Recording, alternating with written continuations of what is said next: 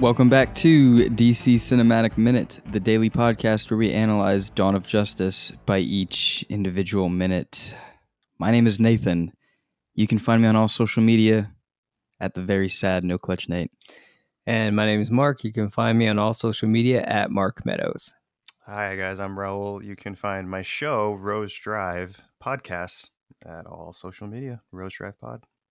And you can listen to this very sombering episode of Dawn of Justice today because we're all just in tears. The minutes, what are we doing? We're doing minute number 159 today. And this minute's going to start out with Wonder Woman losing her grip on Doomsday. And the minute's going to end with a lifeless corpse of a hero. That's a good way to put it. A lifeless corpse of a hero. Guys, folks, Superman died in this minute. Aye. Again, he didn't die when he got hit with that nuke like we thought he did. He came back. But this time, this was it. This is for real. This was Pharrell. This is Pharrell. Pour one out for Superman here in this minute. Because this is a big deal. This is, this. I guess I keep saying it, but you just have to.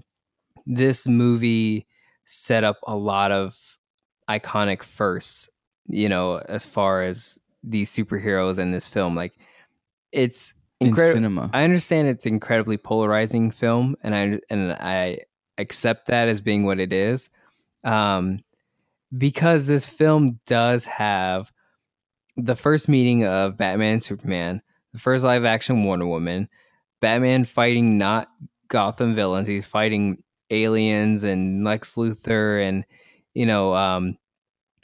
we see like Robins that have died, like in the, we're introduced to so many firsts in as far as a Linda live Carter action. was a live action Wonder Woman. And I'm talking about the movies. All right. And so, but there are a lot of firsts, and this is just the biggest one of all. Is like on top of everything else that we've done in this film, and in my opinion, have executed it perfectly. We have a surprising death of Superman moment, the actual death of Superman in live action film, and that's also in this movie. And I think I will always defend it, but I think this was the best way to go about doing it. I know there's a lot of people who argue that the death of Superman should have been a film that came later, and that it was too much to put it in this film. Do you guys agree with that, or you guys think like maybe it's okay to just have it in this film, or just in general? Yeah. Rob, why don't you take it first? I mean, look, I'm left with the experience of what we had with this, and this hit me pretty hard. So, I mean, sure, we could have, there was definitely room to drag this out and have another, Man of Steel film 2, 3, and then build up to this moment. Mm-hmm. But personally, it didn't take away my connection with his character or like what he did. In other words, I don't necessarily think I needed another couple movies in between. It would have been great, would have been a lot of fun, but the impact was still really, I mean, it still hits you whether he dies now or he died a few years later after a couple more movies came out.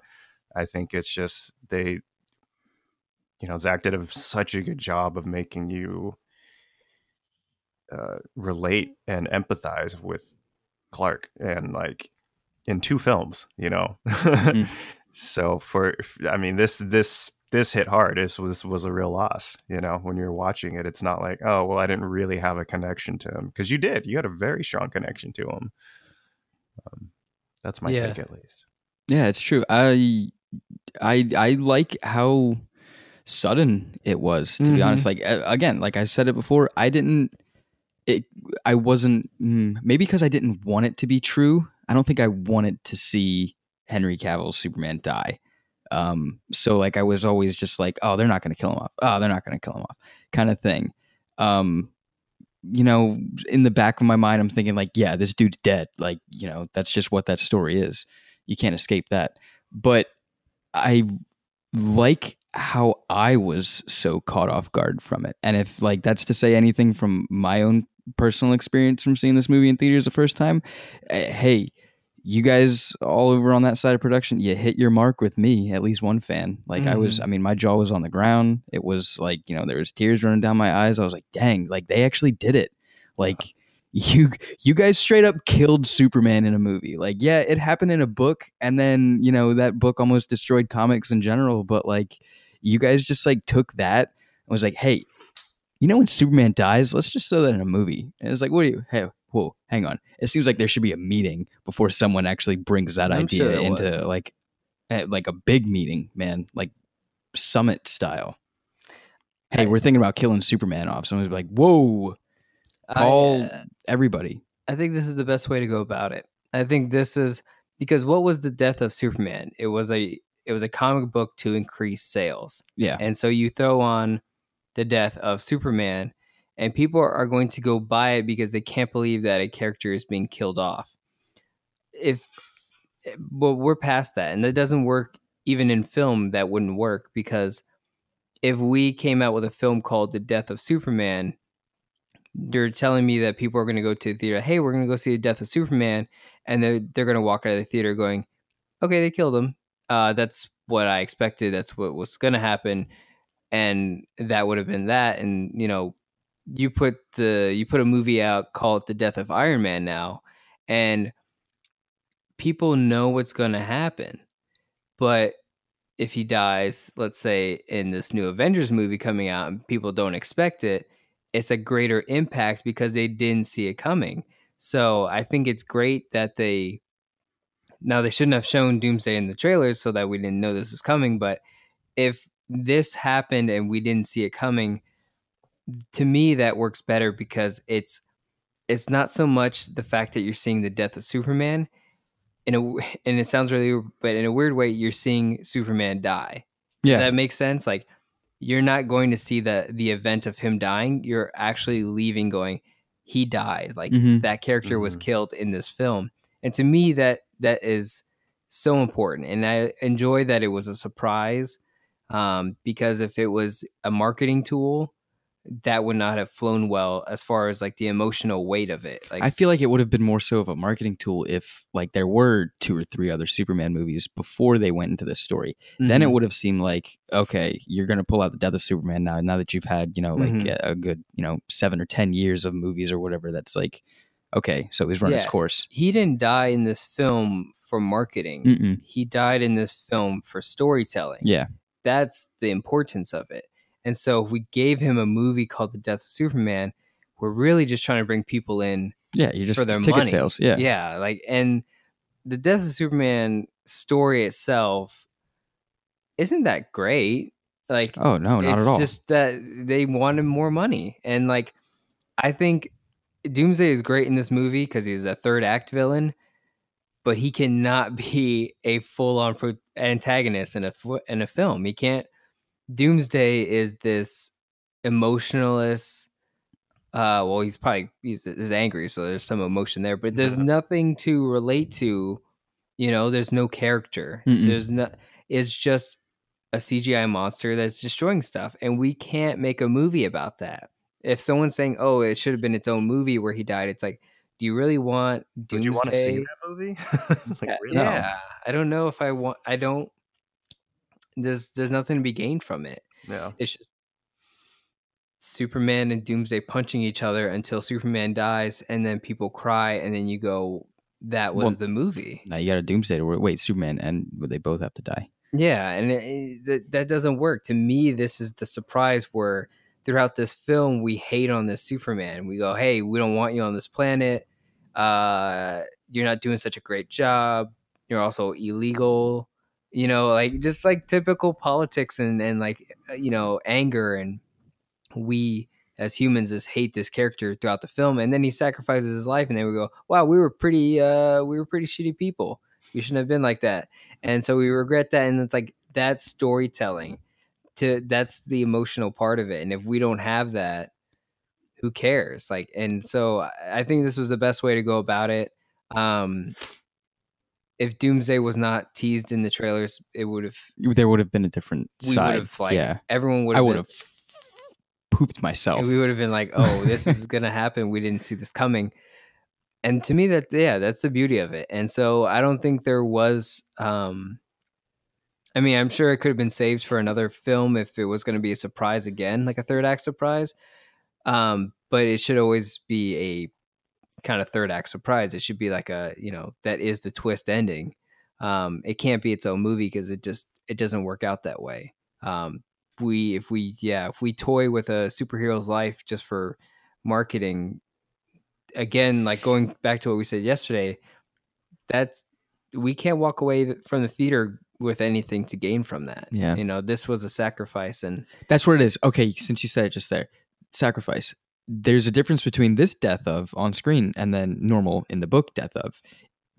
Just from me, in my opinion, the book, there is no sacrifice. It's just killing off Superman to kill off Superman. They punch each other. They have a fight. That's it. It's not, Superman does not have, if I'm not mistaken, there was no moment of clarity where he's like, hey, I gotta do it. I know that like there's a, like right before the punch, it's like both of them are just like really tired, and it's like, all right, this is like the one last wind them up, here we go, and zoom. It's like one of those things, but it's never like a, oh, this is my world, you are my world. Like you genuinely see him actually deciding to make that sacrifice to save not only, his world, but the world that's adopted him. Mm-hmm. And sacrifice is definitely a you shouldn't throw it around all willy-nilly, especially when you're talking about the death of Superman, because the source material is no sacrifice. This is the sacrifice of him. So it's great job. Yeah, absolutely. They took it and they were like, okay, we have to make this an emotional thing. You have to make it meaningful. Like, you have to give it meaning. You can't just have two people punching each other to death. The origin. Come on. The origin of the death of Superman was to make money. That cannot fly for this. No. That can't fly. You can't. The meaning of Superman's death cannot be about for money. Superman. There's jokes riddled in that all over the place. Let's just move on. Yeah.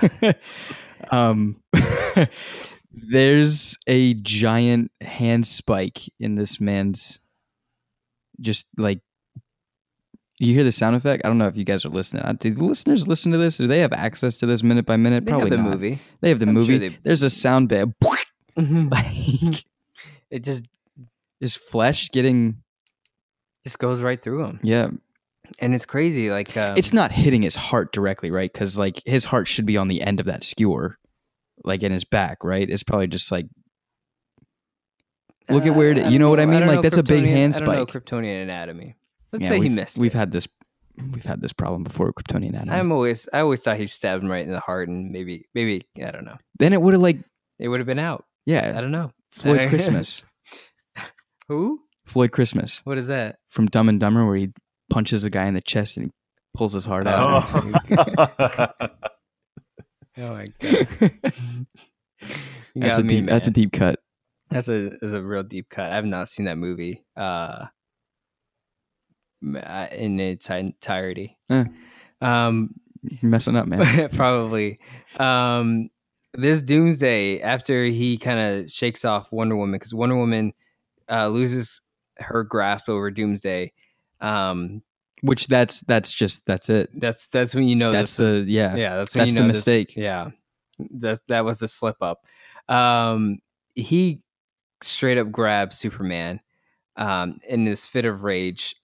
Angles his bone hand perfectly. Sword hand bone. Yeah, sword bone hand thing. It has like these black veins going all up around it now, and it's looking real gnarly, and just jams it right in that shield, the iconic S shield. Henry Cavill giving 100 that performance, Yeah, how do you tell someone, all right, just imagine there's a giant bone going through your chest. Like, how do you tell someone to act that? And then at the same time be like, hey, remember that you're American and not British. And it's like, oh, yeah. Add that on top of that. It's like, that's always been I don't know, Henry Cavill. How is he such a nice guy, but also a really good actor? At He's the a same phenomenal actor. I'll tell you guys as many times as you want. He just he doesn't care about looking. I don't know. They make him look pretty, but he's always just worried about giving a great performance, and it's incredible. If I didn't bring this up, what would we have this podcast for? It's a new segment I'm doing. I'm just gonna keep quoting that. But in Man of Steel, since this is General Zod and since this is Doomsday, this is the same way that General Zod kills Jor-El in Man of Steel with stabbing kind of like a person of the El family. So if we look back at Man of Steel, when General Zod With the hand spike. yeah, he has he has the blade that comes out of that right hand, which is the same right hand that this is, and he kills Jor-El that way when Kal-El is sent off into space. And here in this movie, this is still General Zod, although he's now Doomsday, still with a hand, and he kills a member of the El family the same way. It's the death of the Els, and that's how that movie started, and this is how this movie is ending. So there's almost like a ring theory, if you will. Like if Els just all House of Els, their demise is just getting stabbed. Yeah, it could be. It could go tune into Krypton sci-fi. Some very Ides of March. I don't know. Again, going back to some Shakespearean type thing. Like, no, you're absolutely right. It's happening, you know. And that film ended with the Black Zero event. This movie started with the Black Zero event, and the death of the Els are at the ends of those. So, yeah, it just ring theory, man. That's a good. Those could be good bookends. Yeah, the death of the Els. Yeah. That'd be incredible. But like that, to me, it's like, that's not coincidence. That's intentional that they, that seems very General Zod killed both. Well thought out. Know, he finally got to do what he wanted. He killed Kal-El, and that happens right here. And so he finally gets what he wanted. And just the I don't know, the whole mise en scène of this whole bit right here with Kal-El, Henry Cavill's performances. He's trying to grab this bone. He's committing to killing this beast. The music behind it, like it screams like a stage performance, like the death. Like it really is like a Shakespearean death. It's like it's so powerful, and it just has like the most amount of weight to it. It's like probably the loudest scene in this entire movie, you know? Yeah. It's full of screams, full of bright lights, full of just strong, heavy, I don't even know. It's just like fortissimo music. It's incredible, you know? I think it is all the energy just escaping Doomsday. That's what's doing all this stuff. Like all that just, they're all Kryptonians just like batteries. So, it's like, what happens if you stab a battery? Capacity off the battery. Yeah, exactly. The capacitor. That's what it's called. There you go. So yeah, you just like pop in the Kryptonian energy balloons. There was something else that I wanted to bring up, and I'm trying. Oh, one of my favorite things, and I don't know where it comes from, but I like it a lot. I've always liked that move of, you guys know my fear of stabbing and everything like that. But you know when someone gets stabbed and then they pull the sword or whatever closer into them, so they bring them oh man, that's just one of those moves where it's like, that's badassery. Yeah. Like that's it. That happens in Excalibur, doesn't it? Does it? Dude, man, we talked about that. I haven't seen Excalibur in many moons. But I'm pretty sure like in that movie, so like King Arthur is like stabbed, but like he kills the other guy by he like walks through the blade kind of thing. Or does that happen in Gladiator too? Someone fact check that. No, wait, hang on. Didn't it happen in The Last Crusade? Didn't is that Indiana Jones? Yeah, wasn't that like Sir Knight dude? Like, didn't he get stabbed? We need a No, that's not wrong. That's someone needs to make a montage of every single moment like this in cinema history. Does that happen in Star Trek Nemesis? Oh, I have that, but I have not watched that in a long time. Isn't that like not a lot of people like that one? Isn't it like the Phantom Menace of Star Trek films? It totally happens in it. It totally happens in it. And there's like a whole dialogue, I think, that's happening. Oh, wow. What is that move even called? I don't know. What's that move called? Yeah. Suffering. Pull yourself closer. Leverage. I don't know. I feel like that happens in an X-Men movie too. Yeah. Doesn't it happen in Logan? Doesn't someone stab him and he gets closer and just did that just happen in Logan? I think it might have been the girl. She was like grappling hooked and she like used it to get closer. Anyways, we're going to make a montage. We got to everyone let us know every time this has happened. But it works. It makes them look 10 times more badass. I don't know if I could do it. I could probably. It happened in 300. Another Zack Snyder film. Leonidas was fighting the big dude and the guy that cut the helmet in half or whatever. Mm-hmm. And he stabs him and like he pulls him closer. Mm-hmm. And I think headbutts him. I'm trying to think of any other Zack Snyder films that do that, but I don't think so. I don't know. If you guys know, let us know on all social media. I could. I mean, you're already stabbed at this point. You might as well keep going, right? That's what. Yeah, that's the way I look at it. That's the basis of it all. You're pretty much, you're dead anyways. Yeah. And Superman knows that he's dead anyways, so he commits to it. I was always under the impression that if that spear left Doomsday's body, that he wouldn't be hurt by it anymore. So that was always something I questioned. Like, you should leave the tip of the spear inside the body instead of pushing it through, because I feel like that's like the equivalent of like. We already saw Brandon Routh get stuck with a kryptonite But you shiv. leave it in the body. You don't left push it in out. Yeah. Well, he stabbed him and he broke it off. Yeah, there you go. Raul, did you let us know some of your notes? I know we've been talking a lot, but I want to hear your opinions on this whole minute. No. Let's. I mean, the big thing that actually, this is a perfect time because it was about that stab scene. Is that it wasn't just something that was done. I didn't feel it was something done just for show. Like, oh, I'm a bad, because it clearly was so he could get closer to him and really like drive it in. Whereas in all these other films, it's always like this dramatic, like, yeah, I'm gonna get closer to you and talk shit to you as you're killing me because that's how cool I am. But just the whole synchronization of everything with the music, the sound effects, the visuals, it's so operatic, like exactly what you guys were saying about the music feeling like it was like you're on stage, like it's a stage. This was such a theatrical, dramatic but tastefully done, I think, piece. And even at the end when he keels over and he's just laying there and you just, God, it's so tragic. His face is so just, you know what I mean? Like, I think of a really, because it's pretty violent, especially when he starts pulling his bone hand into him more to like get it. Like, that definitely made me squeamish a little bit. I was like, there's no blood, but you're just like, oh God, man. Yeah.